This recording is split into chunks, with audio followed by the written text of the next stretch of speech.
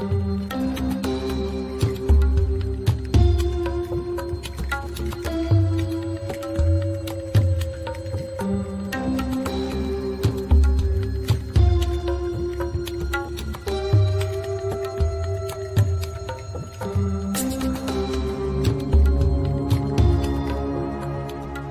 up, everybody? It's Wes and Andy back.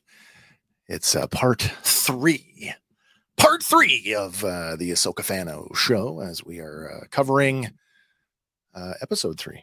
Time to fly.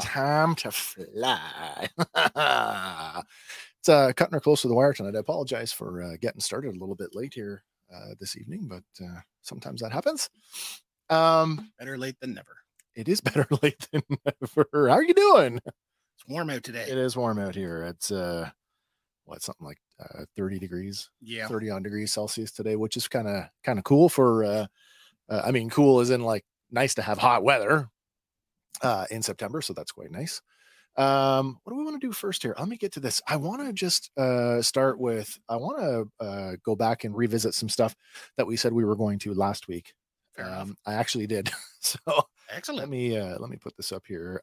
First item up that I want to revisit is the character poster for Marok clearly shows that he is wearing the Imperial faded emblem. But it is there. Yeah, it's faded, but it's definitely there. So I mean, it's there. I know we had a question. There was a question about whether it was there or not. It was actually there, but that's undeniable. I did look for it throughout Time to Fly. I could not make it out, and I don't remember getting a great shot of him that close in 1 or 2. And it's too small of a detail that they don't even reveal it in like the Lego sets or anything. No, you're right. Yeah. So. Yeah. With it being faded like that, you wouldn't even try to tampo that on a black Lego figure, I don't think.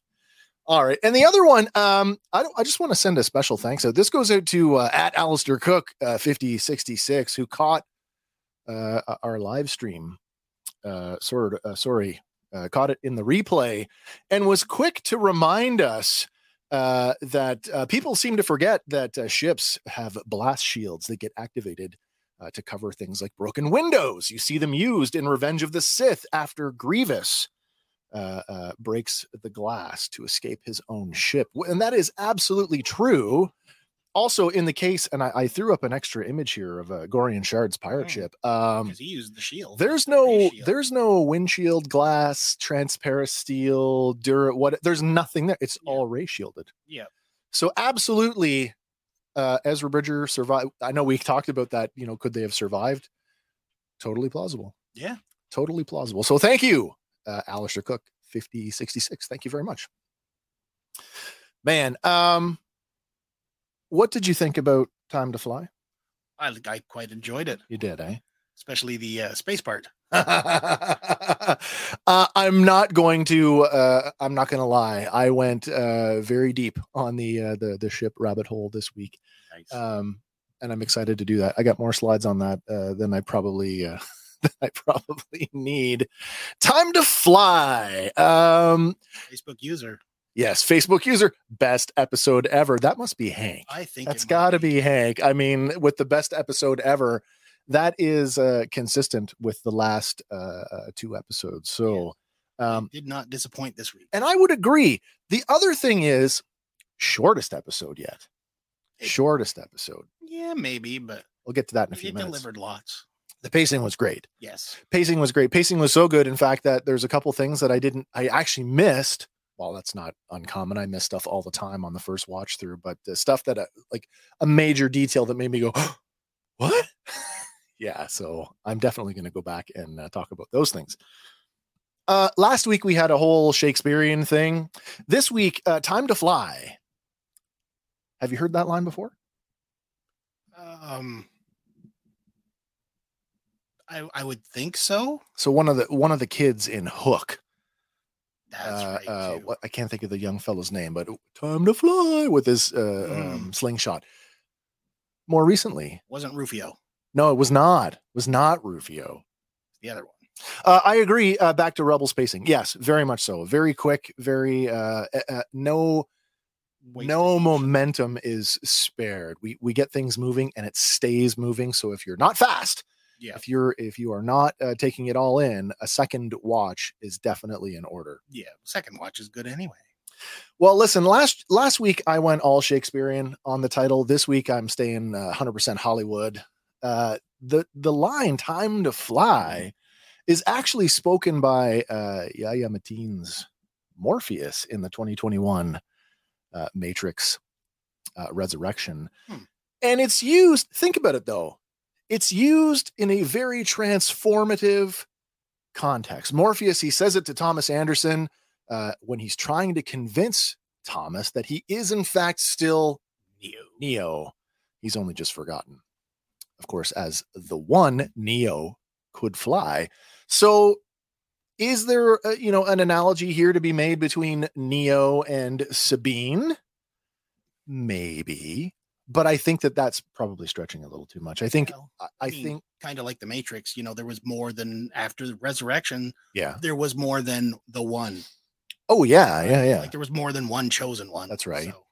I think "Time to Fly," and I'm sticking with the Matrix. I actually kind of like this. Now this could just be me, but I think it has a broader meaning in a transformative context, in the sense that when Neo takes the red pill again, he is awakened to what the construct of the Matrix really is, and his old life he can never go back to. In that sense, we have an analogous sort of connotation between this new galaxy and the Matrix. It's this transformative thing that I suggested last week might be, or maybe even the week before. No, last week might be changing Star Wars in ways that we couldn't imagine, much the same way that the Matrix did for the real world. Mm-hmm. Well, a lot of people online are saying that this episode broke the one rule of George Lucas by introducing another galaxy. I don't buy that. No. He said in a galaxy far, far away, not in the galaxy. That's exactly what I've been saying. In a galaxy, not the galaxy. There's multiple galaxies. There's definitely more than one. Before we go too far, though, do you want to kick open his cage? Oh, absolutely. Let's do it. Hang on a second here. Where'd I put it? Oh, there it is. Hold on. Yeah, we're going to have another one of those bad Star Wars jokes. All right. This week's bad Star Wars joke comes to us courtesy of Hank, who is with us in spirit, and I think in the comments. Hank wants to know, what do you call a procrastinating Sith Lord? Proto Vader? How about Darth Later? Nice. Darth Later. I like that one. I don't know why we didn't use that one sooner. All right. Okay, let's get to it then.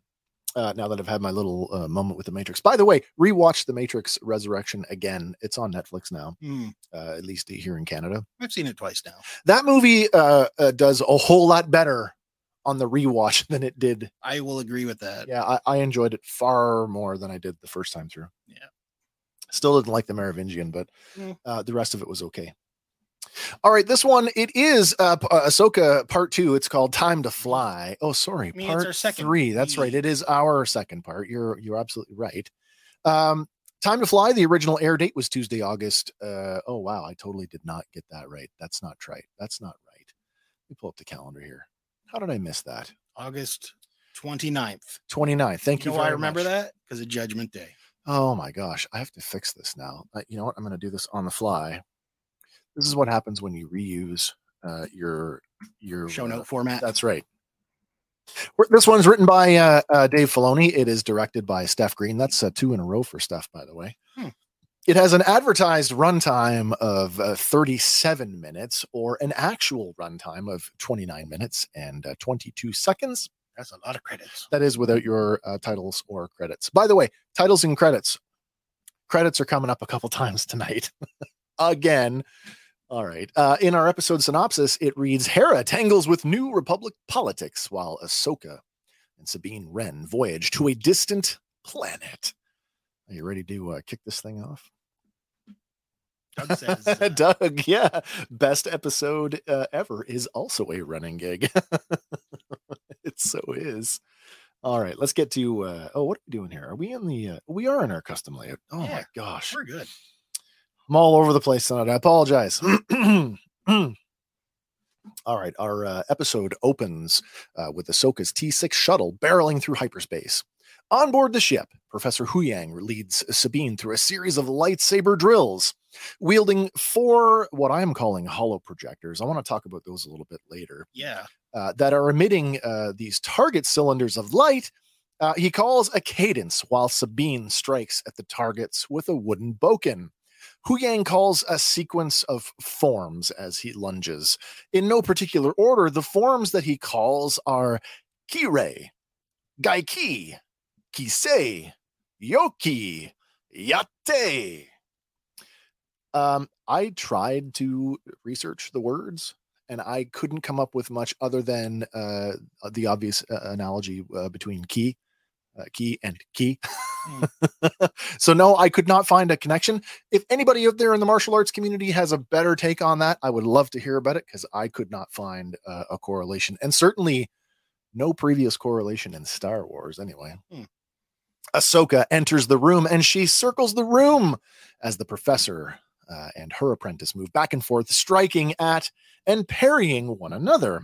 At the end of the drill, Sabine asks how well she did. Now, Huyang holds up the projectors, and he reveals... Now, this is where it gets a little bit convoluted, because I actually have an interpretation of these that I don't think is necessarily the same interpretation as everybody else out there. There are 2 colors of rings within the light, the cones of light. Now, where are we at here? Oh yeah. So he holds up the projectors, revealing what I think the yellow ones are target rings.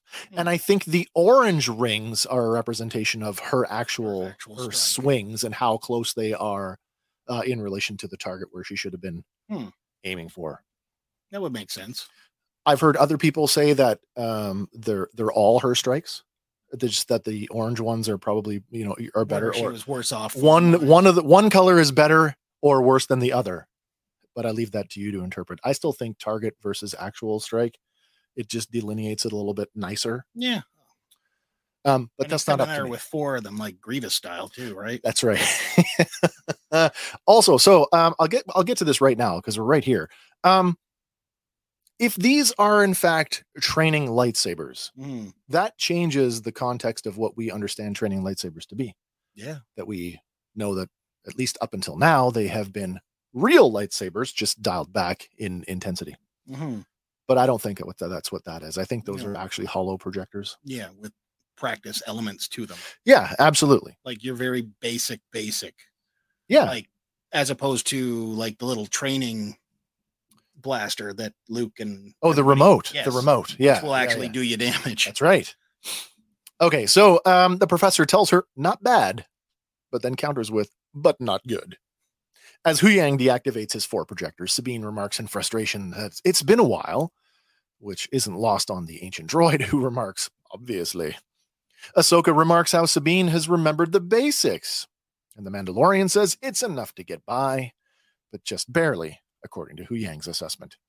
Ahsoka suggests that they try something called Zatoichi, the Zatoichi technique, but Huyang says Sabine isn't ready for that yet.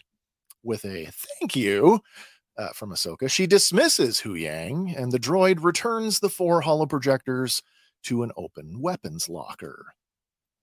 Well, we've got 2 weapons lockers in the common room here on the ship. We've got a locker on the left-hand side, which contains this fancy, I don't know what you call it. Almost like a fencing helmet. Yeah, that's what I thought. I looked at various face protectors, face shields. I mean, it could be any. I feel it's actually a commercial face shield, an off-the-rack face shield that they've just cosmetically altered for that. We have in the left locker, we have various wooden pole arms and bokken and that helmet. In the right locker, not only do we have Huyang's 4 hollow things, it actually looks like we have actual lightsabers in there.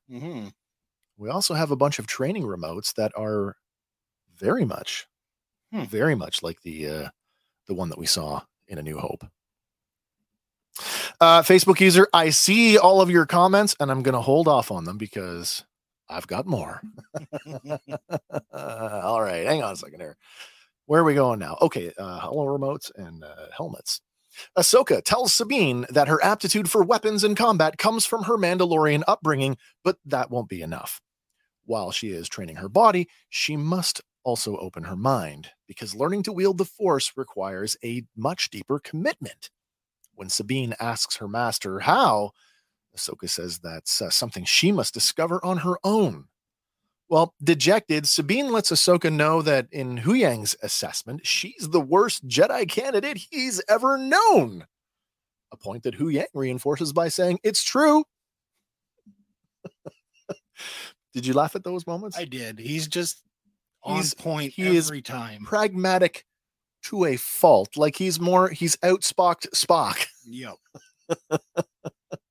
All right, removing a training helmet from one of the lockers, Ahsoka tells Sabine that it doesn't matter. Sabine counters, it does matter. And Huyang is quick to agree with that. Ahsoka instructs Sabine to put on the blast helmet. Sabine quips, you're joking, right? With the blast shield down, how am I supposed to fight? Sound familiar? Mm-hmm. Handing the wooden bokken back to Sabine, Ahsoka tells her that she wants her to see by using more than just her eyes. Taking a bokken from the locker, Ahsoka begins the drill with the instruction to be still. Listen to my voice, she says, as she walks silently around the room to stand next to Huyang. Calling out to Sabine, she continues, do you know where I am? When Sabine says next to Huyang, she's startled by the response from Ahsoka, who's now standing just a few feet to her right, asking, are you sure? And if you're watching it on any modern device, maybe not on a phone, if you're watching it at home on your TV or in your home theater, you got the old audio trick with the stereo trick that they move the audio around to confuse you, which just helps complete the illusion. Yep. All right, Sabine balks, very funny, but Ahsoka, who is all serious, tells her that she would be dead. Lifting the blast shield, Sabine smirks, not if I could see you, which is the point. Ahsoka tells her to lower the visor and concentrate, and the lesson continues. Sabine takes up a ready position as Ahsoka begins to circle her once again. And in a moment reminiscent to Ben teaching Luke on the Falcon, Ahsoka encourages Sabine to feel her presence and take in all that is around her, to follow her voice and sense her intention. Reaching out with her bokken, Ahsoka taps Sabine on the shoulder, and the Mandalorian instinctively reacts with an ineffective high block. Taking a step back, Sabine's head darts left, then right, as she returns to the ready position. But another tap, this time to her right shoulder, catches her off guard, and she spins and counters. But the counter is clumsy, and Ahsoka easily blocks the attack, sending Sabine staggering back a few steps. Catching herself, Sabine steps back and circles toward the center of the room, while Ahsoka moves silently behind her. Ahsoka stops in front of Huyang and watches as Sabine pivots around, uncertain of where her opponent is. Then it's another tap to the left shoulder and another ineffective block. Tapping Sabine on the wrist with her bokken, Ahsoka swiftly moves around her. By now, Sabine is beginning to exert herself, but more importantly, her frustration begins to show through, and it's evident in her aggressive saber strikes. Emotionless, Ahsoka meets each strike, blocking a few of them before sidestepping Sabine, causing her to miss wildly. Changing her angle of attack, Sabine swings wildly in the opposite direction of where Ahsoka is standing, after which she goes on to unleash a flurry of empty blows in a seemingly random direction. Ahsoka moves around the room again, and she offers her bokken in another clash, but it's a short exchange, and Ahsoka is gone again. Slowing her movement, Sabine looks left and right, and then she backpedals nowhere near Ahsoka. With her back now facing her master, Ahsoka points her bokken at Sabine, and she turns, this time sensing her presence, and she recklessly grunts through another flurry of blows, ending in a clumsy thrust, putting her well inside of Ahsoka's reach. With a flick of her foot, Ahsoka sweeps Sabine's leg, and she falls face first to the deck. Frustrated and tired from the sparring, Sabine lifts the blast shield and stares at her master. Looking down at her, Ahsoka tells her that anger and frustration are quick to give power, but they also unbalance you. Resting her boken on her shoulder, Ahsoka squints at Sabine as she says, "Let's go again." Now, if Hank were here, he'd have something to say about this. This may bring some stuff up for anybody who thought that this might be reminiscent of the training sequence from that episode of Tales of the Jedi. Absolutely. As you know, Anakin once said to Ahsoka, "Come on, let's go again." That's not all he said, though. Remember, he's like, sense their intention. Who's going to fire first? Oh, exactly. And she's like, sense my intention. So we definitely have a nod, a throwback to that episode. That's a nod to practice makes perfect. Yeah. That was the episode that the lessons were not lost on. Oh, no, absolutely not. Them in and all right, so we now have a name for the technique that we first saw all the way back in 1977. Oh, yes, Facebook user. Nailed it. You got it.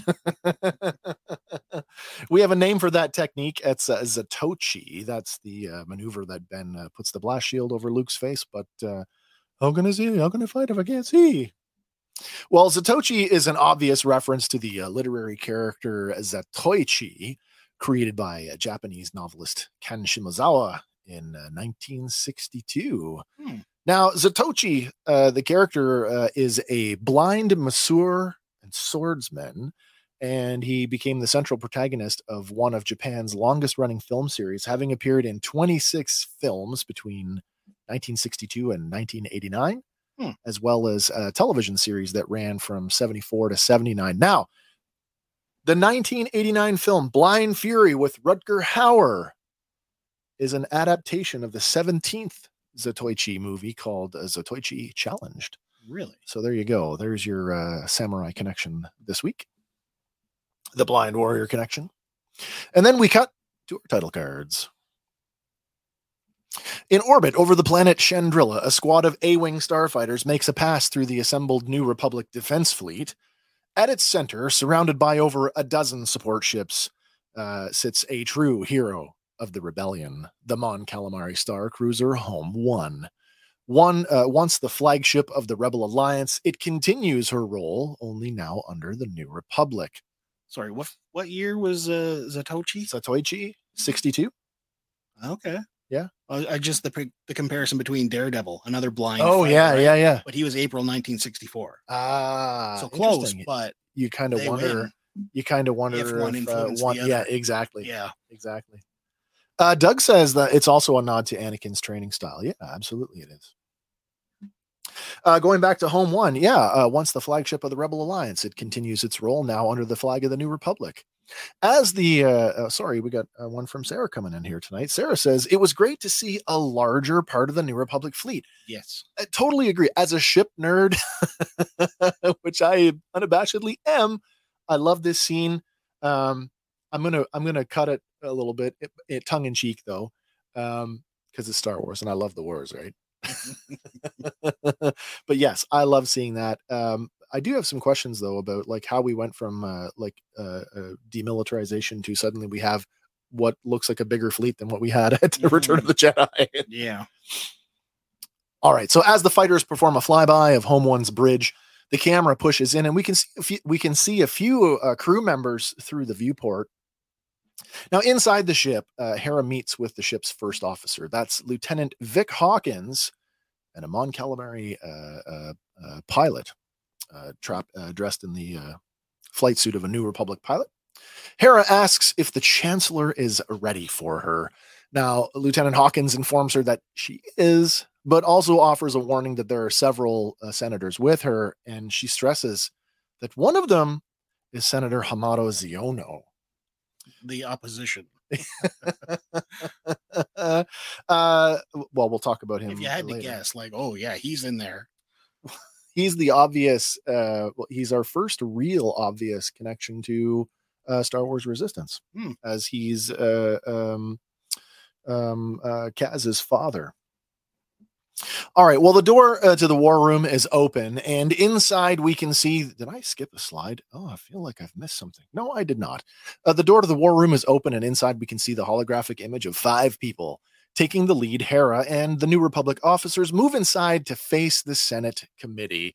So this is where I just tongue in cheek, I want to have a little fun at this, because this sometimes, I mean, it's not unique to Star Wars. It's kind of a science fiction thing, but it's like that shot of the flyby of the bridge and then pushing in on the bridge.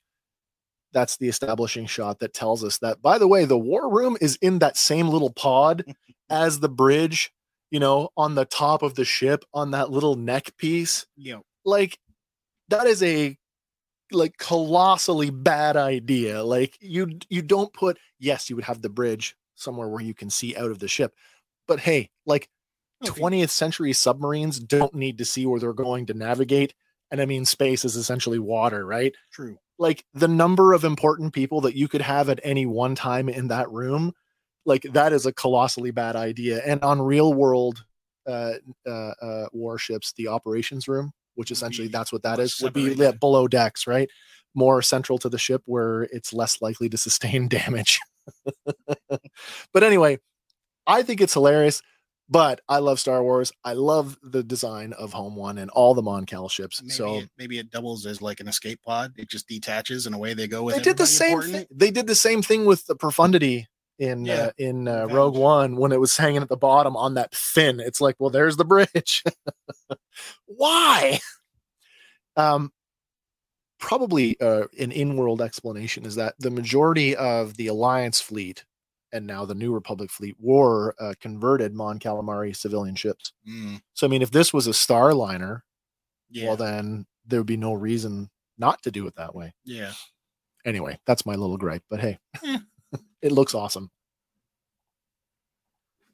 All right, so this is a new character, First Officer Vic Hawkins, played by Nikan Robinson, who is an actor and director. He's got 20 acting credits, starting with 2018's Thunder Road, where he played Officer Nate Lewis. His longest running gig was playing Xander on the TV show The Filth, and he has 7 upcoming projects listed as either completed or in post-production. Cool. Our Mon Cala pilot did not get a credit, and I wasn't chasing him down. It might be Misty Rassaz again. Oh, maybe. Entering the war room, General Syndulla offers a formal greeting to the committee. But Chancellor Mon Mothma, keeping it informal, calls Hera by her first name, adding that she looks well before asking about her son Jason. Hera looks over her shoulder as she smiles and says that he's well and somewhere aboard the ship.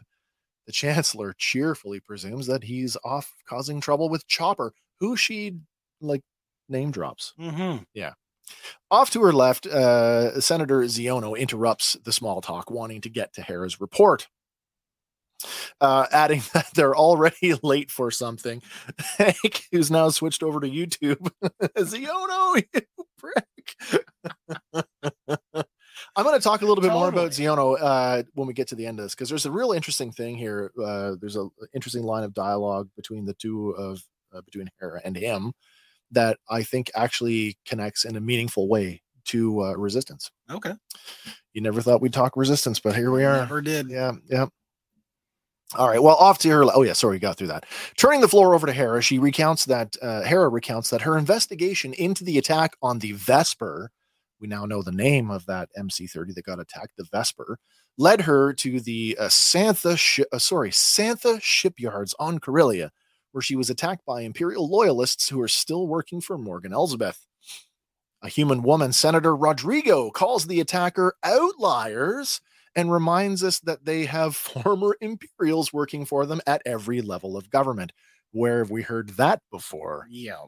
She adds that all of them have sworn oaths of loyalty. But Hera tells them that the attacker's cry of "Long live the Empire" doesn't exactly ring of the kind of loyalty that they might be looking for. Now, would they really be that loyal? Like, we've seen them on Coruscant. They're basically prisoners. Okay, you're done your workday, back to your okay. I thought we were talking. But yeah, complex. I think it depends, though. In a labor force, a general labor force, it might be easier to keep the lower class people down, but the social elite, I think that's kind of where. And I mean, look at what's his name, Min Weaver. He was a fairly prominent businessman.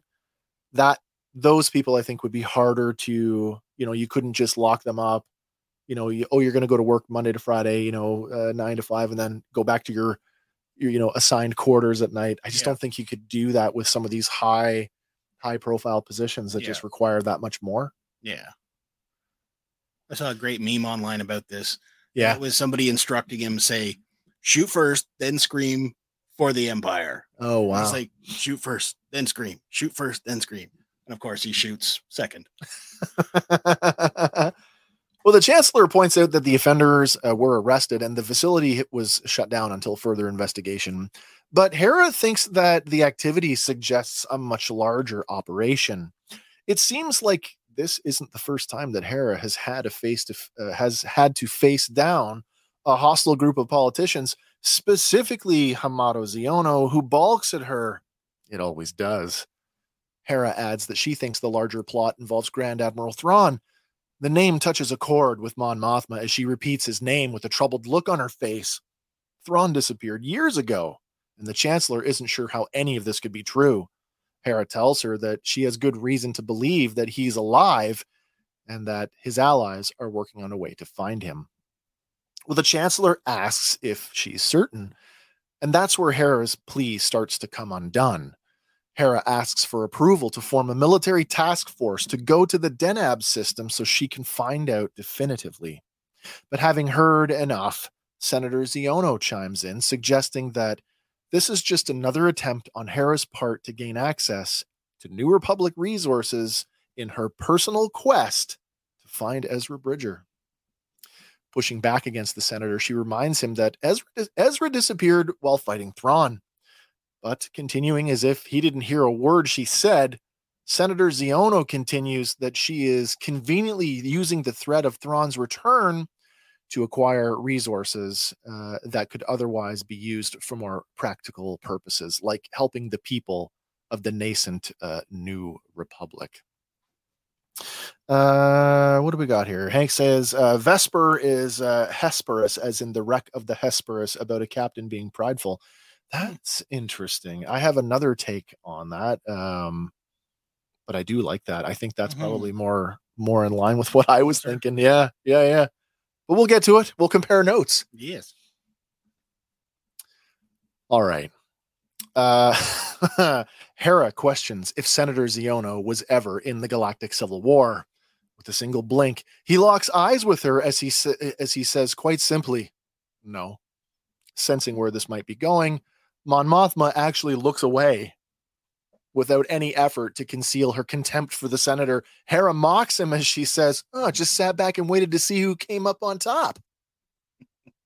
The other senators, having noted the shots fired, look to Ziono to gauge his reaction, all except for Mon Mothma, who lifts her gaze and looks sharply at the general, as if whatever influence Mon Mothma had just went out the door. Yep.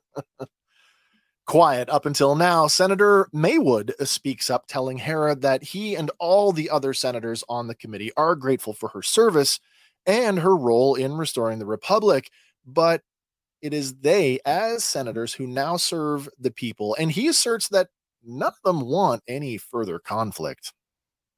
Hera says they're acting as if they have a choice. And Senator Rodrigo shoots back, don't we? Scoffing, she dismissively tells the rest of the committee that she sees no enemy. The Imperial fleet is scattered and broken, and they have no central command. Interrupting the senator, Hera asserts, unless Thrawn returns. Senator Ziono tells the general to make her point, and she tells them that having fought Thrawn, she knows he's not a typical Imperial officer, that Thrawn killed friends and people that were like family to her. The line isn't lost on Mon Mothma, whose wounded look tells us she knows it's Kanan Jarrus that Hera's speaking about. With nothing left to lose, Hera makes a Hail Mary play, telling the committee that she spent most of her life fighting a war, which is why she's trying to convince them now to help her prevent another one. But Senator Ziono won't have it. He asserts that Grand Admiral Thrawn is dead, and it's in his opinion that Ezra Bridger died heroically with him. Hera shouts, "You don't know that!" Then the soft voice of Chancellor Mon Mothma calls her, "General, Hera, allow me a moment to speak to my colleagues." Gathering her composure, Hera clasps her hands together and she offers, "Of course, Recognizing the Senate committee, she and the other officers leave the room while Mon Mothma stares after her. And it's really cool to note, in case you forgot, remember, we're talking about a pair of space moms who can relate on a level that nobody else in that room can. Yeah. They've also known each other personally at this point for what, 13 years or so at this point? Roughly, yeah. Yeah. So they've clearly got a bigger connection than what we're seeing here. Yeah, and they've both been invested in fighting this war longer than that too, right? Oh, absolutely. Absolutely. I'm curious to see if we go back now to the one scene in The Mandalorian where we have all those unidentified conspirators in the same room. Oh, really? Yeah. And see if one of them kind of matches up with him. I'd be interested to know. Yeah. That would be cool. That would be cool. Okay. So one other thing we want to talk about. Yes. The Santha shipyard. Confirmed. That is Coronet City on Corellia. That is the same shipyard that we saw in Solo, a Star Wars story. Yeah. All right. Now, I did not find, I wish I had found a mythological reference to Vesper. I didn't, but I did find, what did I do? Did I skip I did. Uh-oh. Oh, no. Did I miss one? No, you got your World War II presence there. There it is. Sorry, it's in the same slide. I thought I made 2 slides for it. I did find a historical reference for the Vesper, and I find this one to be interesting in a different way. During the First World War, the HMS Vesper was commissioned for the Royal Navy to serve during World War I. She was eventually decommissioned and placed in reserve, but then recommissioned in 1939 and served all the way through World War II and stayed in service right up to and including the Battle of Normandy, and then was decommissioned again in 1945 and finally scrapped in 1948. So what's interesting here about the Vesper is that period of decommissioning, there's a lot of years 39 to 45, we get a 6-year gap. Yeah. As I said before, we have this point where it's like, okay, we've got to demilitarize everything, and everything that we've seen suggested break everything down. We're moving towards decommissioning. And now, like I said, we've got a fleet that's suddenly bigger than what we saw in Return of the Jedi. It makes me wonder if the Vesper, along with all of those other MC-30s, were war stock that were taken out of commission that we didn't see and now have been reactivated. And if that's even remotely close, it doesn't break anything that we already understand about the Alliance fleet. They are of a similar sort of aesthetic. I would say that they are probably Mon Calamari design, which means they could also have been civilian ships pressed into service later on. So yeah, interesting take on the Vesper. All right, let's get to who's who in the zoo here. What do we got here? We've got from left to right, we've got Senator Maywood. That's Maurice Irvin. He played General Finley on FBI International. You may also recognize him as Wendell from 911. Next to him. No, there's a lot of these I don't recognize. The next one is Senator Rodrigo. That's Jacqueline Antaramian. She played Anna Ross on Manifest, which I did watch, by the way. That's a good show. Also played Dr. Zakarian on Jessica Jones. I watched that. Genevieve O'Reilly, obviously as Chancellor Mon Mothma. Besides all of her Star Wars appearances, you might be surprised to know that she appeared in one episode of that horrible Beastmaster TV series where she played a character named Naga. There you go. Just when you think you know someone. All right, Nelson Lee, that's Senator Ziono. Now, he played the Chancellor in the live-action Mulan, as well as the Dragon King in Stargirl. Now, we never got to see his face in Stargirl. No, we didn't. He was a very evil character. Oh, absolutely. He was a fantastic, fantastic villain. And then there's a Grand Senator in there. Doesn't get a word. Has no word. Doesn't get a credit at all. All right. Misty Rosas. I didn't build this into my notes, but it's okay. We can talk about it now that we're staring at him. Let's go back to, do we have a thing with him? Where's he talking? Oh, I thought I had a close-up of him. Maybe I do later on. No, I don't. Okay. We'll stick with this one. Ziono. Did you serve in the war? No. Wasn't old enough. By the time we get to Resistance, Kazuto Ziono is a full-fledged member of the Resistance. His father, as a politician, used his influence to get him into the military, which makes me wonder if Senator Ziono later on is trying to live vicariously through his son, even though he still comes across like a Dink. yeah, he does. By the way, he survives the attack on Hosnian Prime. He and his entire family survive Hosnian Prime when the First Order take out the New Republic. The New Republic. Yeah. Damn you, Ziono. Did he have inside information? I don't know. They didn't have much time to bail. Not really. No, but it conveniently Kaz has a conversation. He's like, are you okay? Is mom okay? Yes, the whole family. We were off world when it happened. And that's just kind of, it's left at that. We went for ice cream. That's right. In another system. Okay. As they depart the war room, Hawkins blurts out, well, that went well. But the steely glare from Hera suggests that she doesn't appreciate his sarcasm. And neither did I.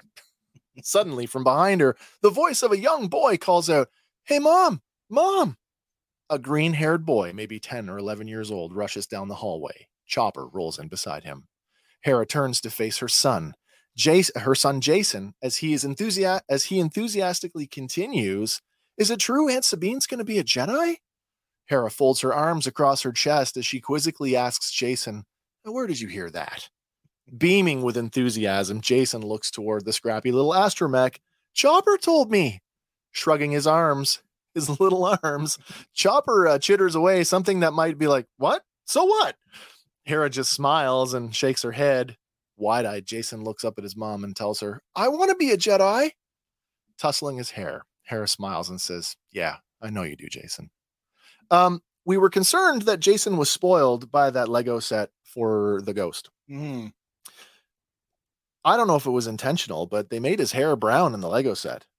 At least in that on the box art. Yeah, it could be. But it's clearly green here. Yeah. So we did get the green hair. Yes, Hank, Jason, and absolutely the Lego figure hair was a misdirect. I believe that it may in fact have been an intentional misdirect, and that's not the first time I'm going to say that tonight either. Yeah, because they can do that, like just change up the production art that they release, and then flip it for actual product release. Yeah, absolutely. Now, oddly enough, Jason is another one of those characters that doesn't get a credit. He does not get credited in the show. So, interestingly enough, I just added him in. Oh, there you go. Jason Syndulla is played by Evan Whitten.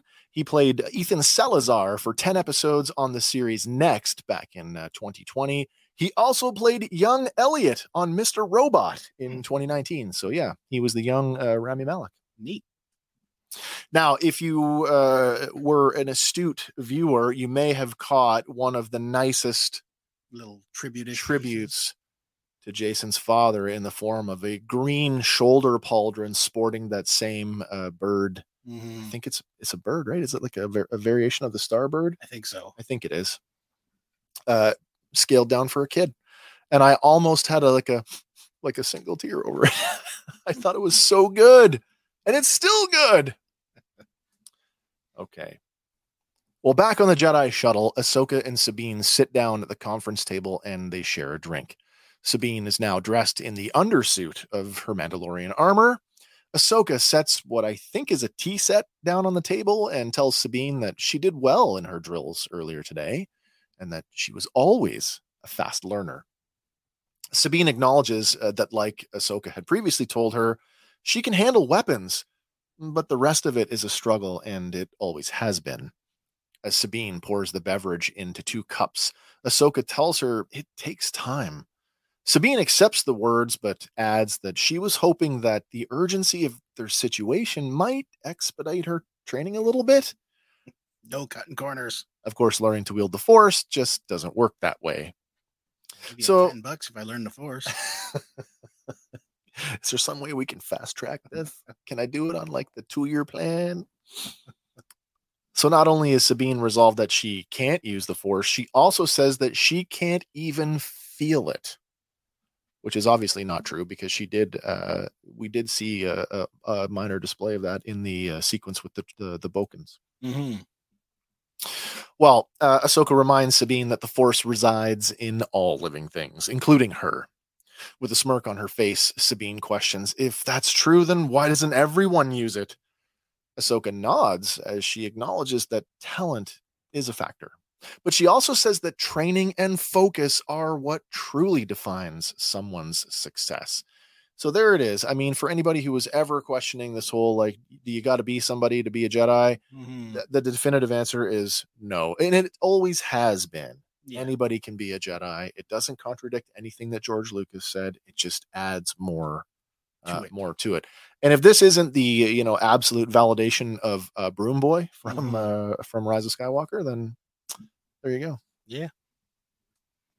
Placing her hand over the table, Ahsoka extends her fingers toward the cup a few inches away from her, and she reaches out with the Force. The cup begins to slide slowly across the table. As the cup moves, Ahsoka tells Sabine that not everyone can handle the discipline that it takes to master the Force.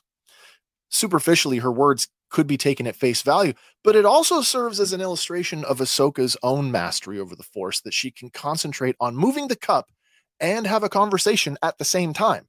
And she's moving it slowly.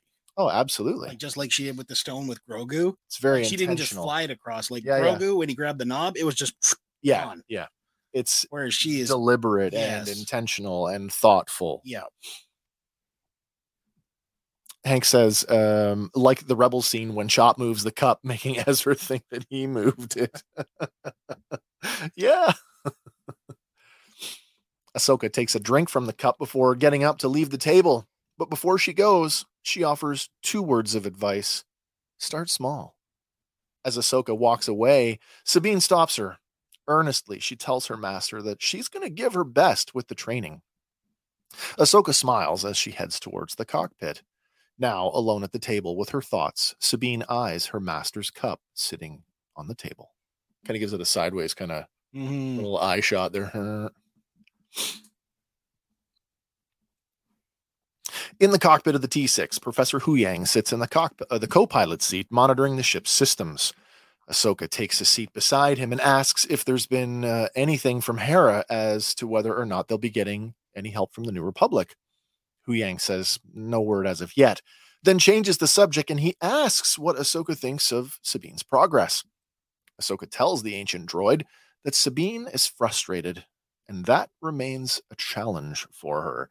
Like, this is a case of where punctuation matters, because it's like she's frustrated, and that's a challenge for her, or her frustration is a challenge for her.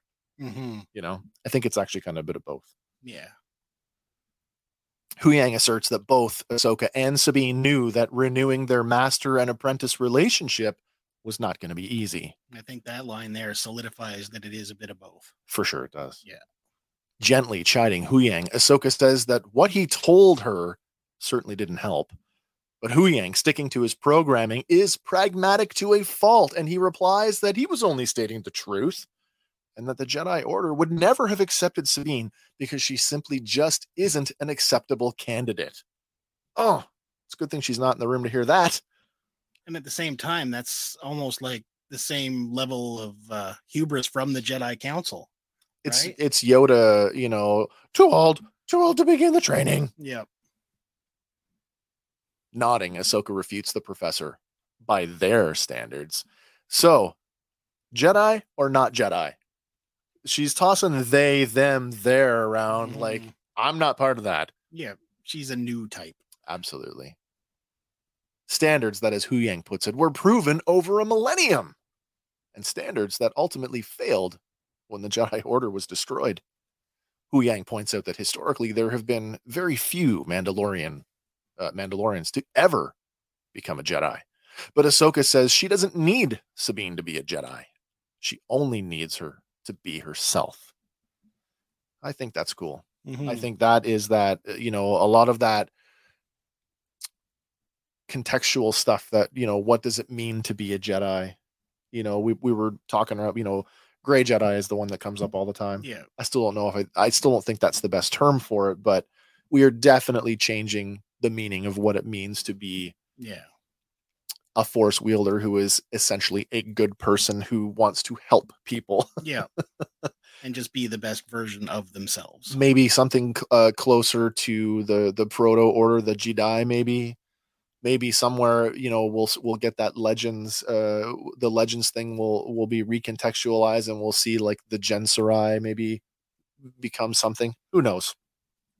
Hank says, Hank says Jedi and new definition. Yes.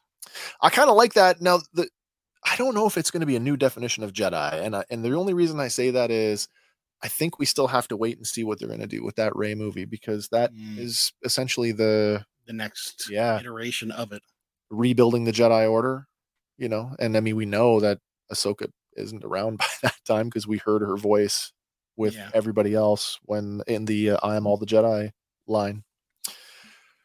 Unless she was just broadcasting like Yoda did. Oh, I never thought about that. And then Rey is just not able to see her yet. Possibly. That's an interesting thought. Similar to when Ezra heard Yoda, but he couldn't see him yet. Yeah. Ahsoka says she doesn't need Sabine to be a Jedi. She only needs her to be herself. Rationalizing her words, he notes that just like Sabine, Ahsoka also comes from a long line of non-traditional Jedi. And in that sense, Sabine fits right in. Ahsoka just sighs as she stares at the cockpit. Long line of non-traditional Jedi that goes all the way back to Yoda. Mm-hmm. Yoda to Dooku to Qui-Gon to Obi-Wan to Anakin, and now Ahsoka. And then Sabine. So yeah, we are definitely changing it up. Mm-hmm. All right. Well, Hu Yang's words echo what others have said, including Fen Rao and the Armorer. Tar Vizsla wasn't the only Mandalorian to become a Jedi. He just happens to be the only one that's ever named. And that's the thing that that one got me this week, because what other, is Tar the only one that's worthy of talking about? Well, in the same sense that those other 9,990 Jedi who were eliminated during Order 66. 9,999. I guess so. But I mean, the Darksaber doesn't mean anything. But let's remember, this thing is like centuries old, right? Yeah. After Tar Vizsla passed, the Jedi took the Darksaber and they essentially locked it up until Clan Vizsla liberated it and used it to unite the Mandalorian people. It's just weird that, okay, we're gonna loosely suggest that there are other Mandalorian Jedi, but we don't hear anything about them, especially in the show The Mandalorian, where that is slowly becoming. That's been a major plot point. Mm-hmm. Anyway, minor gripe. Hank says every third student becomes evil. That's right, eh? All right. Speaking of Fen Rao, do you guys remember that Kevin McKidd was spotted on the set of The Mandalorian last year? I don't recall that. For season 3. It was rumored that he was going to come back for the live action Star Wars for Mandalorian season 3. Season 3 came and went. We didn't get any Fen Rao, but I would offer this. Fen Rao was a character that wasn't introduced until Rebels. Do you think there's a chance he'll come back in this? Maybe. We only have a limited number of episodes to get all the stuff out of it that we want. Is there another season of this planned? Do we know? Is there rumors that there's going to be a second, or is this a limited event?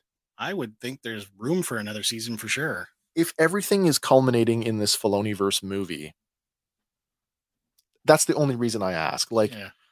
How much TV do you jam in before you get to that movie? Well, there's still a few pieces he wants to move into place, right? I agree with that. Fen Rao is a great character to bring back. And Hank says, yes, that would be kick-ass. Totally agree. The last time we saw Fen Rao on screen was when he pledged himself and the Protectors to Bo-Katan as the rightful wielder of the Darksaber and ruler of Mandalore. But at the same time, if he was on set, maybe he was filming a scene for something other than the Mandalorian. Doesn't say if he was seen in costume, just that he was there. You know what I mean? Yeah. Hank says, I believe there's going to be a season 2. Okay. Because it wouldn't be the first time like they filmed stuff in secret. Oh, absolutely it's not. Like, oh, we have everybody in place. Well, let's just go over to this room and film this scene while you're all here. Something else we're going to talk about tonight. As I said, given Fen Rao was a character introduced in Rebels, and that this show is at the very least the spiritual, if not literal, successor to Rebels, maybe there's a chance he will show up. And I really hope he does, because I love Kevin McKidd as an actor, and I love the character of Fen Rao. So I'd like to see him come back. Nice. Well, still seated at the table back in the common room, Sabine stares down at the ceramic cup. Closing her eyes, she points. I should proofread this stuff more, because it said, I actually wrote pouts. She pouts her finger. Isn't that something? Closing her eyes, she points her finger towards it as she quietly recites, the force is in all of us. Straining and twisting her hand at the cup, she opens one eye, only to see that the cup hasn't budged. Letting out a sigh, Sabine, she centers herself again and tries once more. This time, she keeps her eyes open with a deep look of concentration. As the music grows more tense, the camera pushes in on the cup, but then Sabine's concentration is broken when the ship's intercom chimes and Ahsoka says that she's got Hera.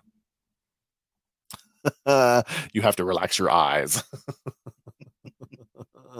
Slugging back a drink from her own cup, she sarcastically tells the other cup, you win this round, and heads off for the cockpit. There is no spoon. That's right. Another Matrix reference. There you go. Cut to an exterior shot of the T6, still in hyperspace, before we cut inside to the cockpit. Sabine enters and, seeing the tiny hollow image of Hera, beams with a smile and says, how far out are you in the fleet? Hera's answer is considerably more somber, as she tells them that neither she nor the fleet will be joining them. Sabine is shocked by the news that the Senate committee wouldn't approve the mission and asks Hera, what does that mean? Hera tries to apologize, saying that she has orders to follow, but the transmission suddenly becomes garbled and then cuts out entirely. Huyang says that they have now entered the Denab system and that all communications are being jammed. Ahsoka orders him to drop out of hyperspace so they can find out what it is that Morgan is hiding. Weird thing here. Yeah. She's actively trying to get the Republic to help this time to prevent a war. That's right. Right. But when presented with the option the last time, she turned her back on it. Instead of telling the council and Windu and everybody, Anakin's in line to be this. Yeah. She just held her tongue because Mace Windu was kind of a dink. Interesting, though. You know, I guess it depends on, like, who do you think's ultimately pulling the strings here? Do you think, like, Ahsoka is overall calling the shots? I think Hera is doing what she's doing independently of her relationship of... Yeah. I mean, they do have that familial connection, though. I mean, ultimately it is, let's go rescue Ezra and bring him back. But yeah, she still has a job to do. And she even tries to say that in her holo transmission. Like, hey, it's my job. And oh, we didn't get to hear what she was going to say. Yeah.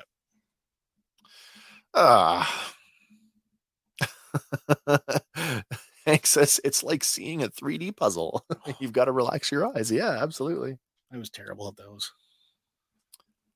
Sabine wonders why they've dropped out of... Oh, sorry. What did I say that? Yeah, we're there. Sabine wonders why they dropped out of hyperspace so far away, and Huyang tells her that it's standard Jedi mission protocol when approaching an unknown situation in order to avoid any enemy surveillance. Rolling her eyes, Sabine looks down at Ahsoka and retorts, is he still doing this? Naturally, it's Huyang's programming at work, and he can't really help himself. But he does indicate that his last scan put the transport hauler from Corellia in orbit on the far side of the planet that they're currently en route to. But also something else, something much larger that he can't identify. Oh, Hank coming in with a Captain Teva to the rescue? I don't know. I mean... That's how close to the outer rim we are at this point. Do we remember the name of that outpost? I do not. I don't even know where it is in relation to where we are in the galaxy, to be honest. And does she have enough clout to, like, what's the word I'm looking for? You know, can she just appropriate an entire squadron, like an entire police precinct? Can she do that? I feel more likely that she could maybe get one or two. They could spare one or two people. Maybe Carson. And as Hank says, with Zeb, of course. Yes, absolutely. We have to get the full cast reunion. Yeah. We have to get that. I would like Carson Tava to come along. I think he's a bonus. It keeps us connected. Keeps us connected to all the other stuff, but I too, can right? see Zeb being like, yeah, let's go. And Carson be like, all right, I'll go with you. Yeah, or Zeb doing that. I'm going. Yeah. You can't go. Well, I'm going. Yep. Well, if you're going to go, then I better go with you. Because if you're going to take the, if you're going to go this down, you'll need me to help back you up. Yeah. He's already established that he bucks the protocol. That's true. That is absolutely true. He has done that. I mean, he did have a go at that New Republic official that, no, we can't do that. And if we're getting Carson Tava, might as well bring Trapper. Gonna get Trapper Wolf? Yeah. Let's get all the cameos in the next, 5 episodes? Yeah. All right. Well, suddenly a proximity alert sounds off, and 2 squads of starfighters converge on the T6 from behind. Shin Hati leads one of them, while Marok leads the other. By the way, descriptive audio makes a point of calling him Marok. Shin calls him Marok. So I've been saying Marok or Merrick. I don't know what's correct. Oh, there's another great one too. Hank says, and could we get Callus? I'm a big fan of Callus. I would like Callus to come back.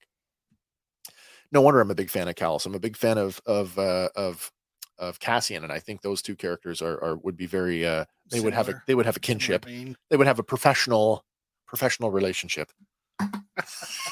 And Balin. Why not? Dust them all off. The skipper to the millionaire and his wife.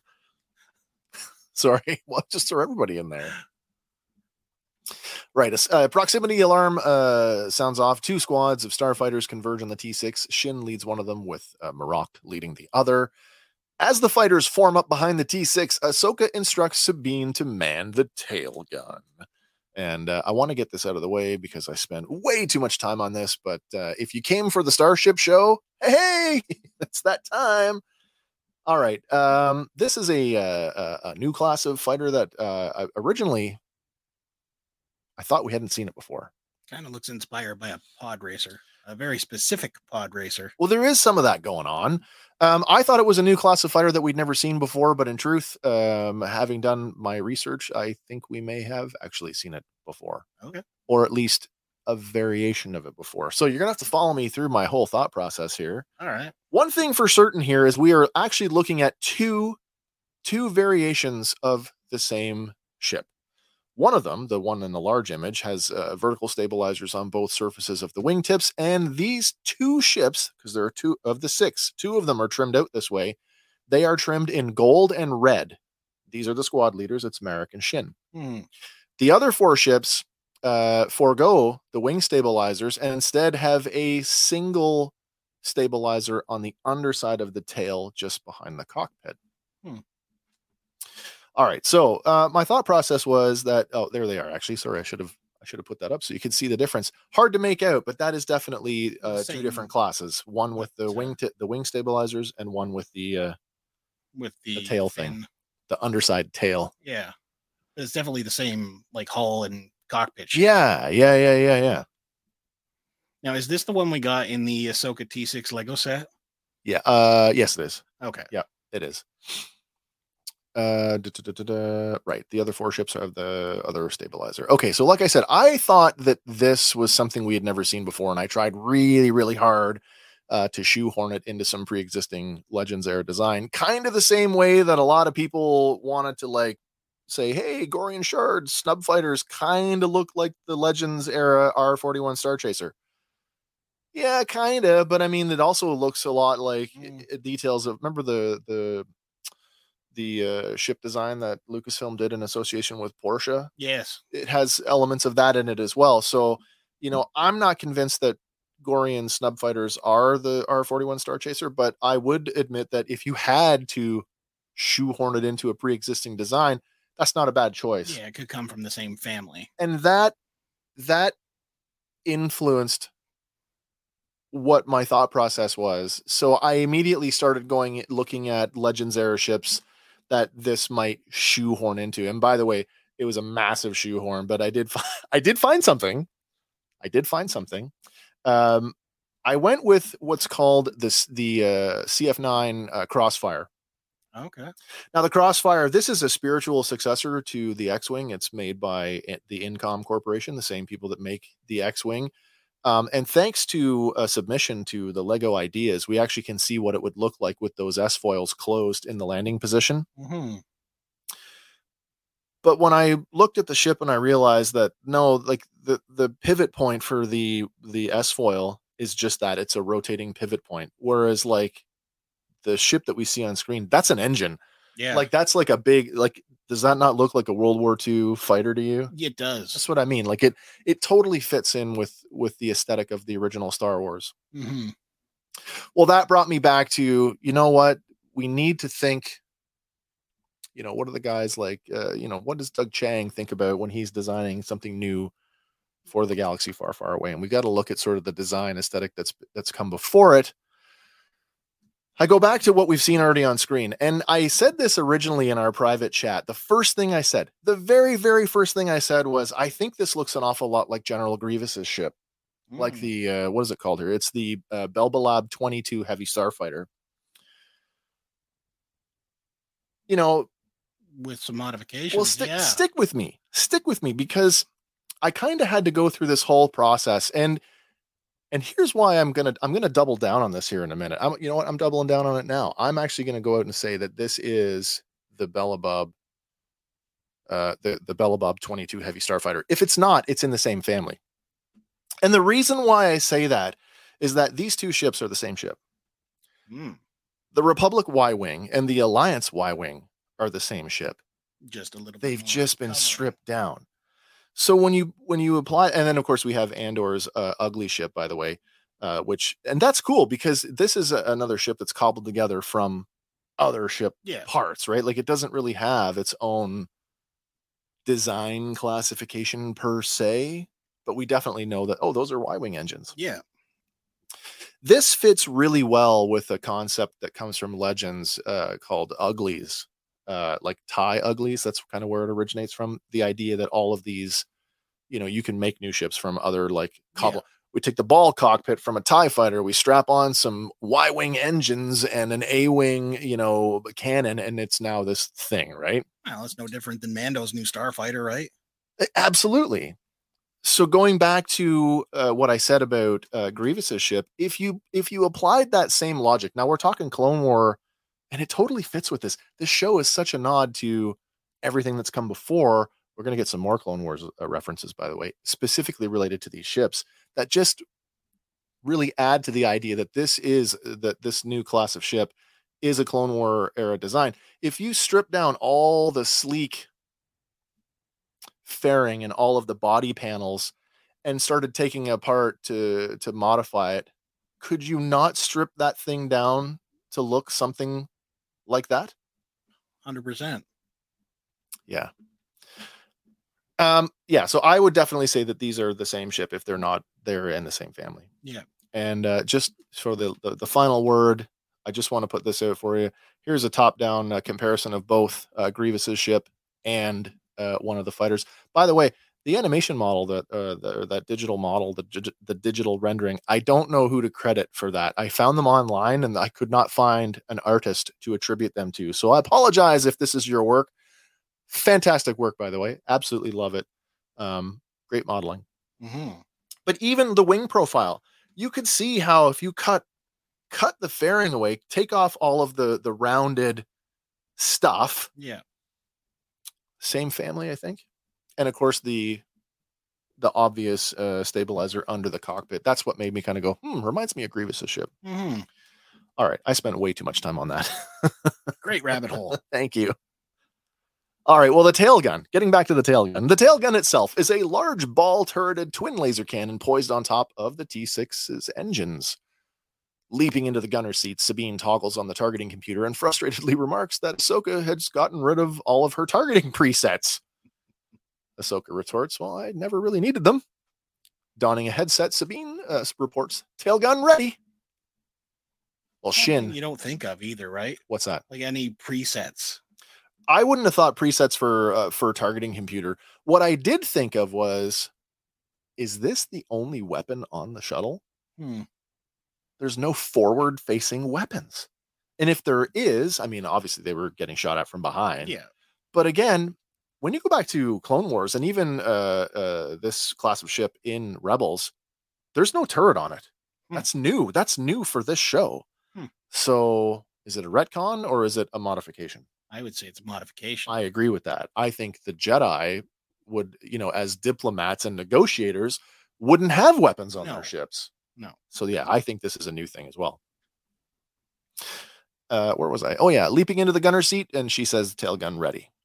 Shin orders her wingmates to attack, and they make a pass at the T6.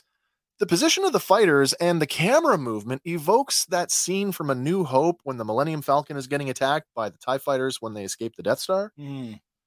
Sabine tracks the fighters. Oh, what? Wait, we got three. We got Sarah. Sarah, I agree. I thought they looked like the soulless one. Okay, so I'm not the only one who thought that. Thank you. Hank, nice work. Thank you very much. Followed up with, is Sabine nervous in the presence of her master? She's a seasoned combat veteran. Feels like they nerfed her a bit here. She was bullseyeing left and right in Rebels. That is true. That is true. Maybe that's... Like she said, she's a bit rusty. She's out of practice. She did say that she's rusty. What's she been doing on Lothal besides just running from celebrations? Ripping around on her bike, trying to avoid accolades. Yeah. I don't know. It's true, though. They're skills. And if you don't use the skills, they do dull over time. Okay, so we get the evocative, the scene that's evocative of A New Hope. Sabine tracks the fighters and returns fire, but misses. Then Shin strafes the T6, landing several blasts on the wing-shaped hull. Sabine struggles to stay with the fighters, but these fighters are very fast and very nimble. She shouts into her headset for Huyang and Ahsoka to hold the ship steady. Finding this to be a teachable moment, Ahsoka reminds Sabine to learn to anticipate. But Sabine frantically says, now's not the time for a lesson. Then Marok and one of his wingmates strafe the T6, landing more blasts on the starboard wing. Huyang, having now moved to the station behind the co-pilot seat, continues to scan. Ahsoka asks him if he has anything yet, and he tells her nothing on the object, but he does have several thoughts on everything else that happens to be going on around them right now. Ahsoka chides him, not now! But he retorts, the way that she and Sabine are acting, there might not be a later. For a moment, Ahsoka's tough exterior breaks, and a dire expression creeps up on her face. Shin continues to weave, unchallenged, behind the T6, shooting at them with relative impunity. Shin is wearing a headset lifted directly out of Revenge of the Sith, by the way. At the opening sequence with Anakin and Obi-Wan, that's the exact same. I put it in another spot. Oh, and Sabine's headset is virtually the same headset that Lando wore on the Falcon in Rise of Skywalker. Nice. Pretty much goes back all the way to another nod to A New Hope. Alrighty. From the cockpit, Ahsoka asks Sabine, what do you need? Sabine tells her to get ready and to move on her signal. And as the T6 closes in on Cetos, the enemy fighters close in on the shuttle. Sabine tracks the three fighters, and when the lead ship makes an attack, Sabine calls out for Ahsoka to dive the shuttle. Throwing the shuttle into a perpendicular dive maneuver forces the smaller, more nimble craft to circle around each other as they try to follow, which causes them to bleed off some of their speed, but it's not enough for Sabine to land a shot, and they continue the chase. Ahsoka levels out the ship while Sabine apologizes for missing, but with Marok and his wingmate now poised head-to-head with the T6, Ahsoka tells her not to worry because she's about to get another chance. Rolling the shuttle, Ahsoka barrels headlong through the pair of fighters, forcing them to break formation and split, which is enough for Sabine to take out Marok's wingmate. Barreling towards Cetos, Shin orders two of the fighters to form up on her wing. Sabine warns Ahsoka, who suggests they roll them. I thought that was an interesting, let's roll them. Roll them. She says it in a way that suggests that they've done this before. Yeah. And when the lead fighters make a strafing run, Sabine calls out, port now! Ahsoka rolls the ship's fin-like wing to port, causing the T6 to drift laterally in the same direction. The fighters can't match the maneuver, and when they try to come about, Sabine is already on them and guns down 2 more. Hank adds, "Don't get cocky." Oh, wait, drinking. She's been drinking. Is that it? That's why she was missing? She was drinking. That's great. What did Ahsoka pour in that cup? Yeah. Ahsoka calls for another update from Huyang, who says that they should be able to see the object now. Far off on the artificial horizon, where space meets the curvature of Cetos, they spot the Eye of Zion. Huyang supposes it's some kind of hyperspace ring, while Ahsoka says, "I'd like to confirm that." So pointing the T6 at its center, they press on. As the ships draw closer, Shin radios Morgan on the Eye of Zion, alerting her that the T6 has entered her sector. From the bridge of the enormous hyperspace ring, Morgan tells Shin to stay clear, and she will deal with the Jedi, as she orders a droid crew member to prepare the ship's turbo lasers. That's Purgle collar? That's an interesting thought. Maybe. That is an interesting thought. Huh. Mind you, if that was the case, then they wouldn't need engines. No. I don't think they need engines. Purgle collar. That's a double. We get the double post on that one. Okay, that's fair. Yes, as she prepares the ship's turbo lasers, Shin then instructs Marok to form up on her wing and wait for her signal. I did find that line funny. The turbo lasers. Turbo laser is a term that goes all the way back to the original, though. Yeah. I'm going to talk about them a little bit because something happens that is different from any turbo laser we've seen before. So I'm interested to talk about that. Okay. Form up on her wing and wait for her signal, responding with an "as you wish," which is very digitally garbled, intentionally. I think is part of that. They're playing with us. Yes, they are. Marok and the last remaining subordinate fighter peel off and get clear of the ring. Puzzled at this turn of events, Sabine lets Ahsoka and Huyang know that the fighters have broken off. Unsure of what's to come next, Ahsoka tells Sabine, "You'd better get back to the cockpit." Huyang instructs Ahsoka to keep the ship steady while he completes his scan. We cut to an exterior shot where we see the T6 has gotten close enough to the Eye of Zion that we can now make out more of its details, like the position of the engines and the bridge. And what looks like Morgan's ship kind of attached to I think that it's part of the bridge. The bridge is all gold, right? And so was that her ship. That moth-looking thing. I think it's part of it. With the turbo lasers now in a firing position, Morgan gives the order to open fire, and they begin to belch out green blasts. But something is different here. Now, these blasts, even the ones that miss, explode like flak all around the shuttle, forcing them to bob and weave around clouds of superheated debris. We've not seen turbo lasers do this before that I can recall. No. So not only are they turbo lasers, they're also flak cannons. Sabine rushes into the cockpit and takes over deflector control, while Huyang reports that he is now collecting data on the ring. With 2 cannons firing on them, the flak begins to intensify, so Ahsoka slides the shuttle from side to side.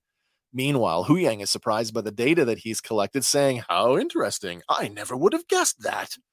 Ahsoka asks if he has everything he needs, but the scan isn't complete yet. Then, holding up his hand and making a pinching gesture with his thumb and index finger, Huyang asks Ahsoka to try and get a little closer. His voice slurs the words as flak erupts all around the ship. Angrily, Sabine shouts at the professor, "Are you cross-wired?" But he cheerfully insists, "Closer, please." As the shuttle gets closer, the cannon fire becomes more accurate, and despite her best efforts, some of the flak finds its mark. On the bridge of the Eye of Zion, a smile twists up on Morgan's face as she watches the cannon fire slowly chip away at the shuttle. As the T6 is rocked by flak, Huyang calls the conditions intolerable. But Ahsoka points out that he was the one that wanted to be closer. An alarm sounds out, and Sabine reports that the deflector shields are now at 10%. We're really getting Star Trek-y in this one. Mm-hmm. Lots of coordinated stuff. But that's cool. They're acting like a crew. Yeah. And I like that. With the T6 about to thread the needle of the hyperspace ring, Ahsoka insists that Hu Yang had better hurry up. He calls for patience as the scanner's whine increases in pitch until he finally declares, "Scan complete." Oh, did I miss a thing? Did I miss? I didn't miss a thing, did I? Where am I at? No, that's her twisted smile. Oh, that is. But then, oh my gosh, scan complete. Okay, so let's go to, there we go. Yeah. So your scan complete is in the... Oh, yeah, so it is, yeah. But then a blast of cannon fire lands a direct hit and sparks erupt from the shuttle's control surfaces, showering the occupants. Morgan stands in front of the viewport with her arms folded behind her back. A puff of smoke, barely visible at the bottom of the window. She asks the droid navigator if the Jedi shuttle has been destroyed, but the droid's answer is less than satisfactory as it reports that the ship no longer appears on our scope. It's not really the answer she was looking for. No, like either it's gone or it's still there. Yeah, it's off our Is it scope. just cloaked because it's in the eye? It's the ambiguous. They no longer appear on our scopes. Yeah, Well, they could be dead, mostly dead, sort Or of dead. There's no power on it, and it's just floating there like the Falcon. Yeah, exactly.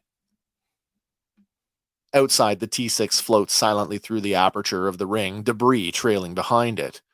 Inside the cockpit, Hu Yang sits slumped over his station. Sabine calls out to him, but he doesn't answer. Ahsoka tells Sabine to leave him, because right now she needs her to run a full diagnostic of the ship, driving it home that they can't help Hu Yang if both of them are dead. Back on the Eye of Sion, the radio chimes in, and it's Shin who contemptuously congratulates her for almost getting them. Morgan struggles to contain her anger as Shin tells her that she has eyes on the T6 and will take it from here. Then she, Marok, and their wingmate fly past the bridge to intercept. On the T6, Ahsoka asks what's working. Sabine tells her not much. She adds that the backup has kicked in, but they're effectively dead in the water. There's no hyperdrive, no cannons, and to make matters worse, there's incoming fighters.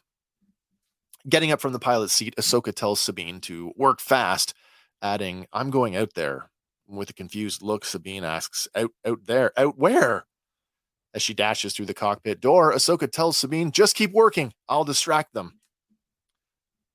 We cut to open space again, where the three fighters streak towards the wounded T6. The shuttle's momentum has carried it through the ring and is slowly drifting towards a Cetos below. Satisfied with herself, Shin announces, "We have them." Meanwhile, Sabine has folded herself underneath one of the ship's consoles and is working to rewire it. With the comm channel open, she shouts out, "I hope you know what you're doing." Outside the shuttle, a circular hatch opens, and Ahsoka, clad in a blue and white spacesuit, steps out onto the hull and ignites both of her lightsabers as she watches the three fighters in their downward dive. Hank, best scene ever! All right, but Ahsoka manages... Mara calls out that she's standing on the wing. Shin spots her and opens fire. Ahsoka deflects a number of blaster bolts before Shin nearly flies her fighter through her. But Ahsoka manages to evade the near collision by performing a cartwheel flip several feet above the shuttle's hull, allowing both Shin and Merrick to pass underneath her. Hank, hey Ray, how do you do that? That's how you do that. That's how you do that. Oh, that's cool. Landing on the hull just above and behind the hatch, Ahsoka wheels and takes up a ready position as the three fighters maneuver for another pass.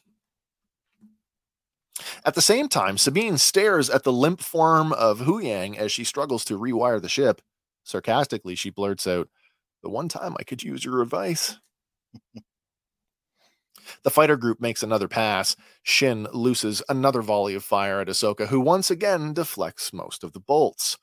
Using the same cartwheel maneuver she used to evade the diving ships, Ahsoka manages to cut the port wing off of the subordinate fighter, sending it into a reckless spiral before it explodes. The flash lights up the cockpit of the T6, and Sabine leans into the canopy glass looking for Ahsoka, thinking that she was in it. But then Ahsoka's voice fills the comm, and Sabine's head snaps up as Ahsoka floats by. Did you fix the ship yet? Taking the pilot seat, Sabine throws some switches, and the console, along with the rest of the cockpit, flickers to life. I got it, she exclaims. And watching as Shin and Marok come around for another pass, Ahsoka nervously says, "That's great. Now get me." Other people have commented on this, and I feel like it's worthy of commentary. That Ahsoka as a character, now she's gone through some stuff. Yeah, she's been very flat in terms of her demeanor. She's been dour and kind of gruff. Yeah, that line, "Now get me," is like just a hint of the old Ahsoka. Yeah, a little more like upbeat. And I quite like that line. There you go. Hank coming into Rebels dialogue to a T. I totally agree with that. Totally agree with that. It's that the banter between them. Yeah. We're, seconds away from death by any number of reasons, and we're still like making jokes, right? Like that's exactly what it is. Yeah. Well, rotating a dial on the console, the fin-like wing of the T6 begins to spin until it makes contact with Ahsoka's magnetic boots. As soon as she has her footing, Ahsoka sprints for the hatch. Shin unleashes another barrage of cannon fire, but Ahsoka is able to grab the hatch ring, and she swings herself inside the shuttle and yells to Sabine, "Go, go, go!" The T6's engines flash blue, and the ship dives toward the planet while Shin and Merrick tail after them. Ahsoka's EVA suit, this is a very stark contrast to the space suit that we saw her wearing back in the Clone Wars, which is interesting because clearly the suit that she's wearing is also Republic era stuff. I mean, it's clearly sporting the what do we call it? The Galactic Rondelle. I think that's what we call that. It's custom made for her. Yeah, I mean, which is weird because the other one just had a big, like a generic. Yeah. Multi-purpose. I do like the what do we think of the fitting the helmet to her Laku and her Montrals? What do we think about that? Yeah. It would be less restricting because you figure in the other one, she wouldn't have as much movement because her head tails would be stuck, right? I agree. Yeah. I think you're right. I think it looks great. I actually thought that the blue and the white tied in nicely with the New Republic pilot uniforms, but then you throw in the Galactic Republic symbol, which is not the New Republic symbol, and then it's like, oh, well, you're confusing me now. Stay in your lane, damn it. All right, so rushing into the cockpit, Ahsoka tells Sabine, "Nice trick. Got any more?" Sabine grins back at her as she says, "Buckle up." Jamming one of the control levers forward, Sabine throws the shuttle into a rolling dive, but Marok and Shin are practically glued to them and continue to lay down fire. As Sabine uses the clouds for cover, Ahsoka notes that she's tracking something ahead of them. 4 blips appear on the scope as Sabine asks if it's another ship. Ahsoka murmurs, "No." Then she and Sabine both stare out the viewport. 2 enormous Purgle erupt from the mass of clouds directly in front of the ship and pass overhead. Sabine and Ahsoka both watch with bewilderment. So cool. As does Marok, as both he and Shin pass between the pod of whales. Shin, on the other hand, stays focused on the shuttle as she keeps up her barrage of fire. Many of the errant bolts strike the Purgle, which seems to have no adverse effect on them. Sabine takes a breath and flies straight at the mouth of one of the whales before pulling away at the last second. Diving into the darker, rain-saturated clouds beneath the Purgle, she passes by the animal's eye that's nearly as large as the shuttle itself, and still the 2 fighters press their attack. From Marok's cockpit, we can see Sabine weave the shuttle through the whale's tentacles, which makes it near impossible for Shin to land a shot. Sabine rotates the shuttle's wing horizontally, and they pass down the tight passage that's created by two undulating tentacles, causing their pursuers to lose line of sight with them. Coming out behind the whale, Sabine spots a way through the mass of whales, and she dives the shuttle deeper into the clouds below the pod. Having lost them, Shin and Marok pass overhead, unaware their prey has escaped, at least for now. All right, let me just talk about this right now. This was the blink and you'll miss it moment. Why does Marok have like a hooah at the Purgle? I mean, it could just be he's just as like, wow, as Ahsoka and Sabine are. To be that close for the first time, maybe. Yeah. There's some wild theories floating around about Marok and his potential identity. I mean, first of all, Marok could just be Marok. Yeah. And I mean, maybe that's all he'll ever be. One of the wildest ones out there is that Marok might actually be Ezra Bridger. Maybe, but he wouldn't be so shocked to see them if he was. Be like, well, that's what hey, I thought. I what's mean, up? Ezra had a connection with the Purgle. Yes. So it works on some level, you know, if it's someone we know or maybe don't know in there. I don't know. Do I personally think that this is Ezra Bridger? No, I don't. But what I do think is that this, having Marok stare at the Purgle the same way that Ahsoka and Sabine does, this is that nod from the folks that are making this, that know that we're out there consuming this stuff voraciously. We are looking at it microscopically, and they're actively trolling us. They are in. I think this is an intentional. We're going to keep you guys guessing right to the very last second. True. Hank says that to most, the Purgle are a rumor or a legend, much like the Mythosaur. Interesting thought. So yeah, I don't think that's Ezra, but I do find it interesting that they made an intentional choice to have him do the old head snap and look at them the same way that our protagonists do, just to keep everybody guessing. And by the way, intentional misdirect that I absolutely love. I totally love it. I was giggling at the thought that, oh, they're actively trolling us. This is great. Because it just creates so much crap on the internet to talk about. Yeah, but watching through the first time, I didn't catch that. I Well, was that's what I just mean. looking at the Purgle. I'm like, yeah, absolutely. Oh my God, live action Purgle. Right. It was a blink and you'll miss it moment. That's like I said, like I didn't catch it the first time around, but it's like, oh wait, he did. He's like totally like engaged. Huh? Yeah.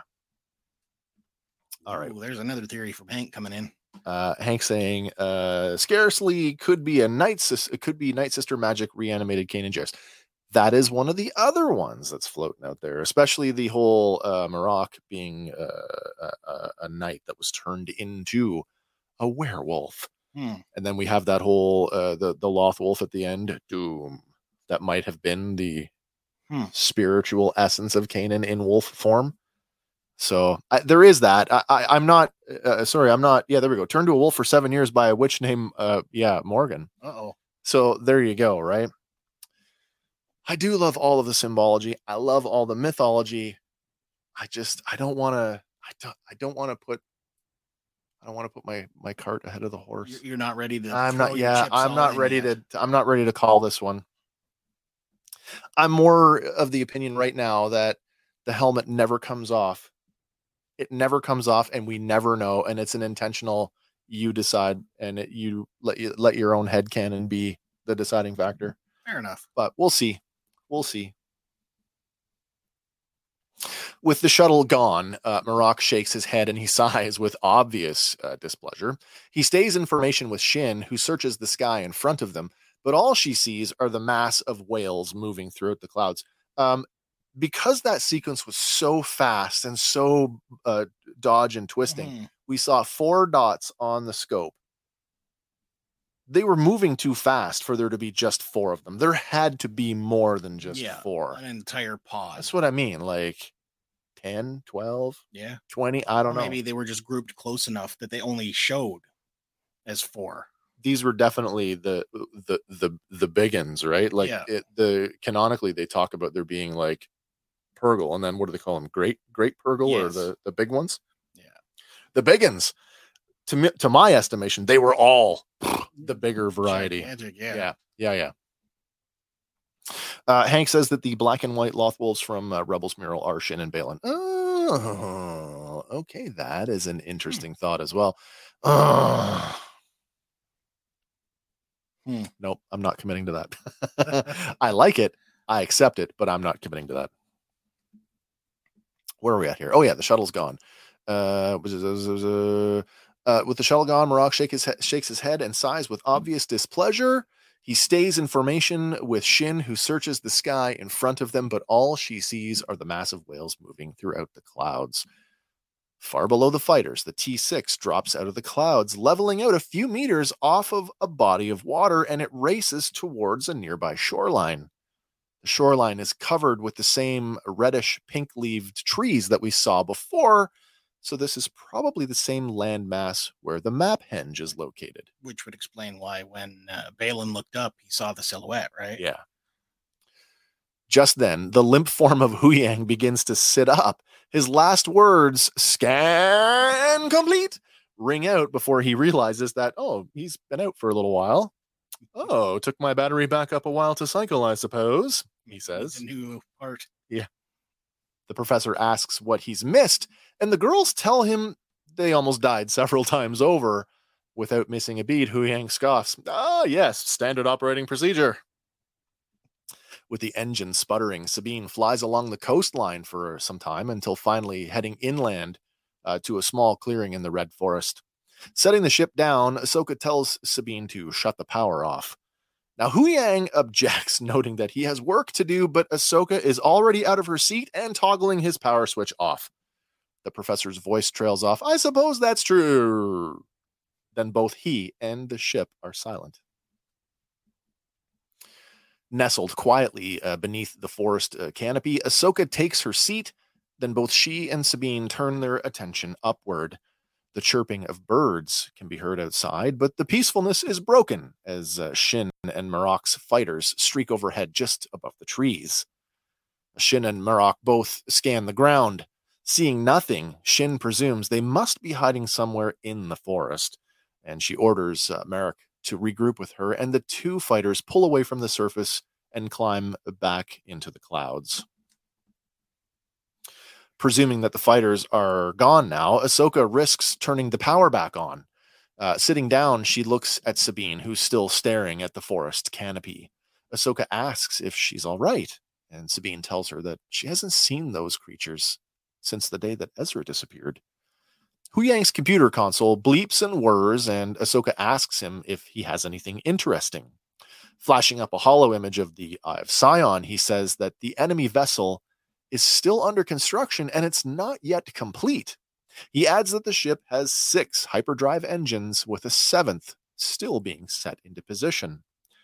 Huyang confirms that it is, in fact, a hyperspace ring, but it's on a scale unlike anything he's ever seen before, which says a lot for a droid that's several centuries old. He theorizes that the ship, or that a ship of this configuration with its power levels, could be capable of a hyperspace jump of what he calls astonishing speed and distance.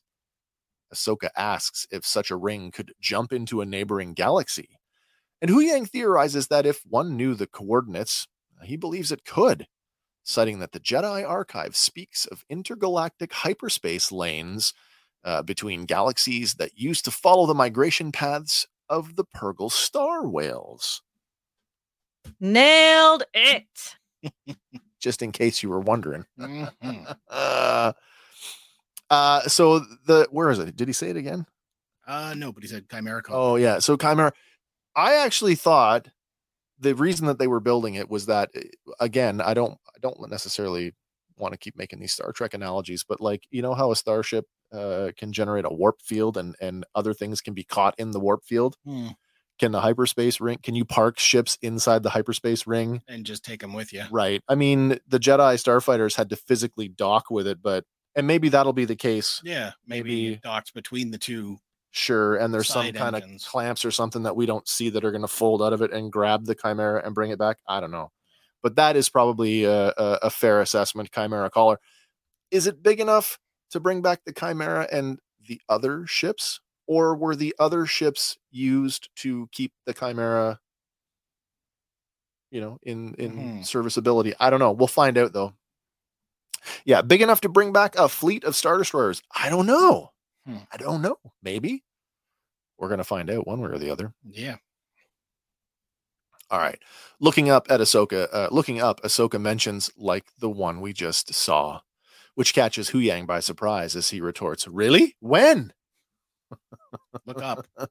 Oh, by the way, for anybody who was wondering, Purgle in the what do you call it? The subtitles? Yes, in the subtitles is lowercase p. So if we use the same convention that we've been using all along, that denotes lower intelligence, not a higher creatures, not of a higher intelligence. These are animals. Yeah. The same way that Tauntaun, lowercase t, right?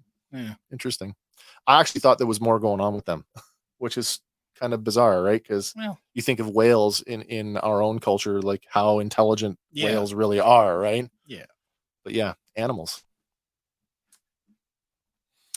All right. At the map henge, Balin stands at its center, escorted by an HK droid and a large team of guards. One of the guards approaches the former Jedi, and Balin tells him that the Jedi have taken refuge in the forest and orders them to hunt them down. The guard issues an order in an alien language, and the team splits up into smaller groups as they move out into the forest. The camera then pushes in on Balin's face. With a brooding gaze, he heaves a heavy sigh, and we cut to black. Yep. He does a thing here. Morgan's done it too. They both refer to the Jedi. What is the plural of Jedi? Jedi. Jedi. Is he speaking of just Ahsoka? He knows that Ahsoka is coming. He said she's coming. I would assume he also knows that Sabine is there because he sent Shin after. There is so much going on here with this character. And I mean, he's he's got knowledge that we don't even know yet. This is it, right? Like, this is a guy that I think spends a lot of time. What did Morgan say to him? What do you see? Yeah, and he said it's cloudy still, but here's a guy that spends an awful lot of time meditating on the Force. Yeah, and he's had visions. Yep. What's he seen? What does he know? What's he not telling everyone? Exactly. Because what does he say? What did he say when Shin said, "What's in it for us"? Power. Has he foreseen something? I would assume so. Otherwise, he wouldn't bother participating in this endeavor. There's also a forlornness about him. Like, there's, like he always said, it would be such a shame to kill her. There's so few of them left. And here's a wild prediction that I am willing to make. I do think that he sees stuff, and I do think that he's seen the future. I actually think that he's seen his own death. I think he knows, or has a pretty good idea where he will meet his destiny. And it'll be when he turns back to the good side.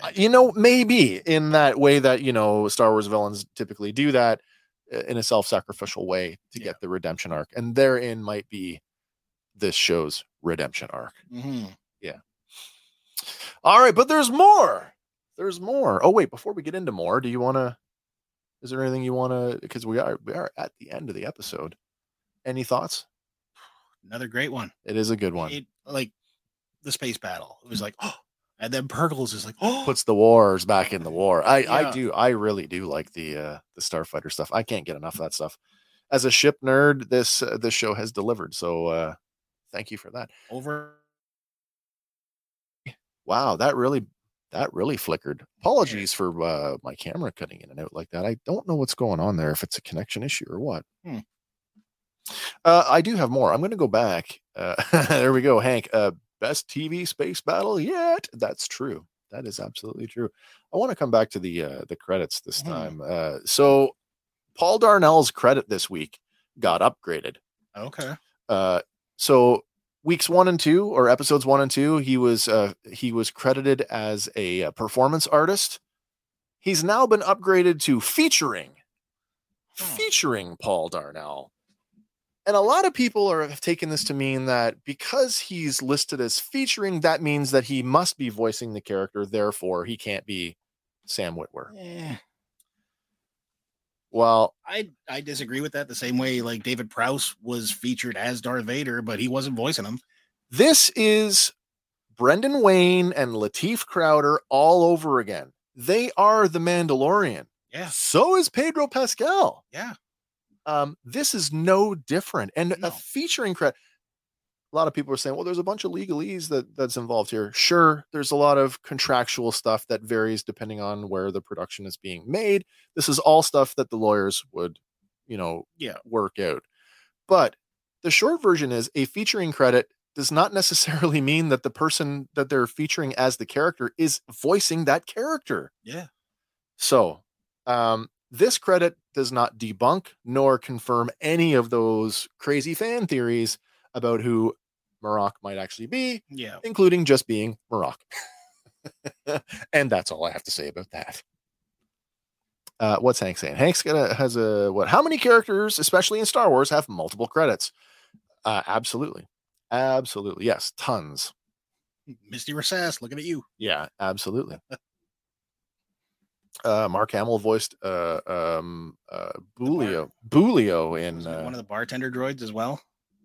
Maybe it was an uncredited role. Maybe he was Boolio in The Rise of Skywalker. He's literally the guy that they throw his head on the table at the beginning of Rise of Skywalker when Poe and Finn show up and they get whatever it is from him. He's like, maybe we can do something for you. And he's like, win the war. That guy, the alien guy, that was Mark Hamill. Anyway, we get the point. Lots of uncredited roles. I do think that this is part of that head snap looking at the Purgle. Mm-hmm. This is part of the intentional misdirect. I think that they knew that fans were going to go nuts. They knew that there are people out there that are analyzing this stuff. At it, like, is it Starkiller? That interview, the Twitch interview that we featured a couple of weeks ago, that stuff's out there. So you can either deny it, no, or you can lean into it, and now you can have a little fun with it, and you control the fans. Yeah. And I do think that that's what's happening here. Totally, and I love it. I do. Yeah, I sincerely love it. That was the best part of season 2 of The Mandalorian because they misdirected so hard when Luke Skywalker finally showed up. It was just I know. Yeah, I mean, middle-aged men crying in front of their TVs, myself included. Do you try to top that in this show? I don't know. You don't have to, I don't think. I don't think you have to top it, but you could definitely repeat it. Have a little Luke. That's another one that's come up. That it might That's another one that's come up. Let's talk about that. Well, there is that. I was more thinking, with all this stuff going on, why hasn't Ahsoka, like, the first thing she does, Thrawn's on his way back? You don't go to the only Jedi Master that you acknowledge as being a Jedi Master and go, Master Skywalker, this is happening. We need you. The galaxy needs you. Yeah. On that sense, if they, that's not to say that can happen. But again, we have a limited number of episodes with which to do all this stuff. So we know Thrawn is coming. Presumably Ezra's going to come back. I hope he does. Yeah, we may only get him in that hologram, but do you add another? We want Fen Rao. Do you want to add in a Luke Skywalker cameo? We got to get the Rebels crew back together. How many people can we shoehorn into 5 more episodes? True. Optimistically, all of them. But again, the reality is that these characters are all now competing for screen time. Yeah. So don't forget, it is supposed to be the Ahsoka show. Case in point, I was just going to mention, like when Boba Fett wasn't the central protagonist of his own show for an episode or two, that really stung for some folks. Yeah. Didn't bother me. I quite liked it, but at the same time, I get why that's going to upset some people. And I think that would. So, but yeah, I mean, but at the same time, those episodes, we don't know where they take place in the timeline yet. Which ones? The Luke ones? Yeah. Sure we do. Do we? Sure we do. We know that Ahsoka is taking place concurrently with the events of season 3 of The Mandalorian. Yeah. But that wasn't season 3 of The Mandalorian. That was Book of Boba Fett. Yeah, which was before. Okay. Right? If you think of the Book of Boba Fett as adjunctive to 2 seasons to Mandalorian, right? Hank says that Filoni said that was George's biggest concern with the Clone Wars screen time for a large cast. Yeah, it's a real concern in any ensemble project is who's getting how much time and how do you make sure that everybody gets their moment. Mm-hmm. And again, as you say, it is Ahsoka's show. So do we want the Luke Skywalker moments? Or do you want Ahsoka to have more? Or do we still hold out for that Rex cameo? That's another one. Talking about Rex, how old do we think he's going to be if he shows up? Can we do the Andor? I mean, by the time we get to Andor, what's his name on the streets of that city? He's not looking too great. Long hair, big beard. Yeah, but it's still colored. That is true. He's not an old white hair yet. No. So he's still got some miles in him. That's right. I mean, as long as he played nice on whatever. He made it to the end of Return of the Jedi. To the Battle of Endor. Of Endor. So now we're what, 11? Oh my God, we're 11 years ish beyond that now. So could he still be thinking about that cloning advanced aging? Yeah, as Hank said, Rex is also a first gen clone. Yeah, first batch. So yeah, I mean, there's a good chance that if any of the clones are alive at this point, they are like, getting up there, venerable age, like retirement home, like point me at the window, it's my birthday, that kind of. So yes, I would love to see an Ahsoka Rex reunion, but I don't. And maybe they'll do it that way, kind of the same way that Steve Rogers did with Haley Atwell's character in the bed, in the bed. Yeah. As a, hey, we did it. Yeah. Oh, you brought him home. That's not a good way to look at it, but no. All right. Well, listen, everybody, this has been episode 3 of our little show here, the Ahsoka Fano show. It's only a couple of days left before we're back at it again with these episodes dropping on Tuesdays. Man, it just seems by the time we get to Sunday night and do our show, by the time you blink, you're ready for another one. I just wish they would come out a little bit earlier in the day, but that's okay.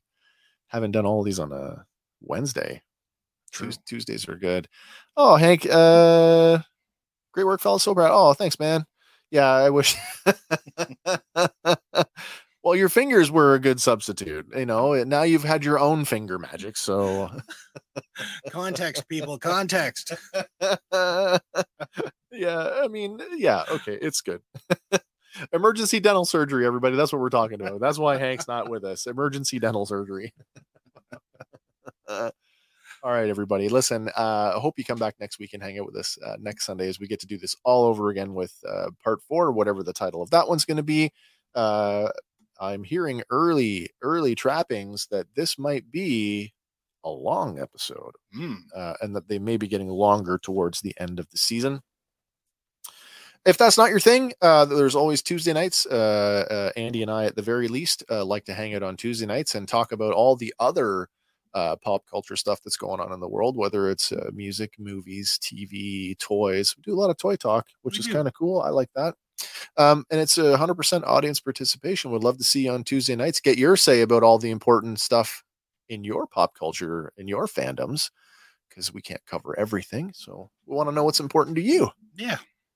All right, everybody. I think that's it for me. What about you, Andy? That's all I got. All right, everyone. Until next time, for Fandom Power, my name is Wes. I'm Andy. And we will see you on the next one. Bye. May the force be with you. Bye for now, everybody. Hey guys, thanks for listening to Fandom Power. Be sure to like us on Facebook and follow us on Instagram and Twitter. Stay tuned for our next episode where we'll be talking about another one of your favorite fandoms.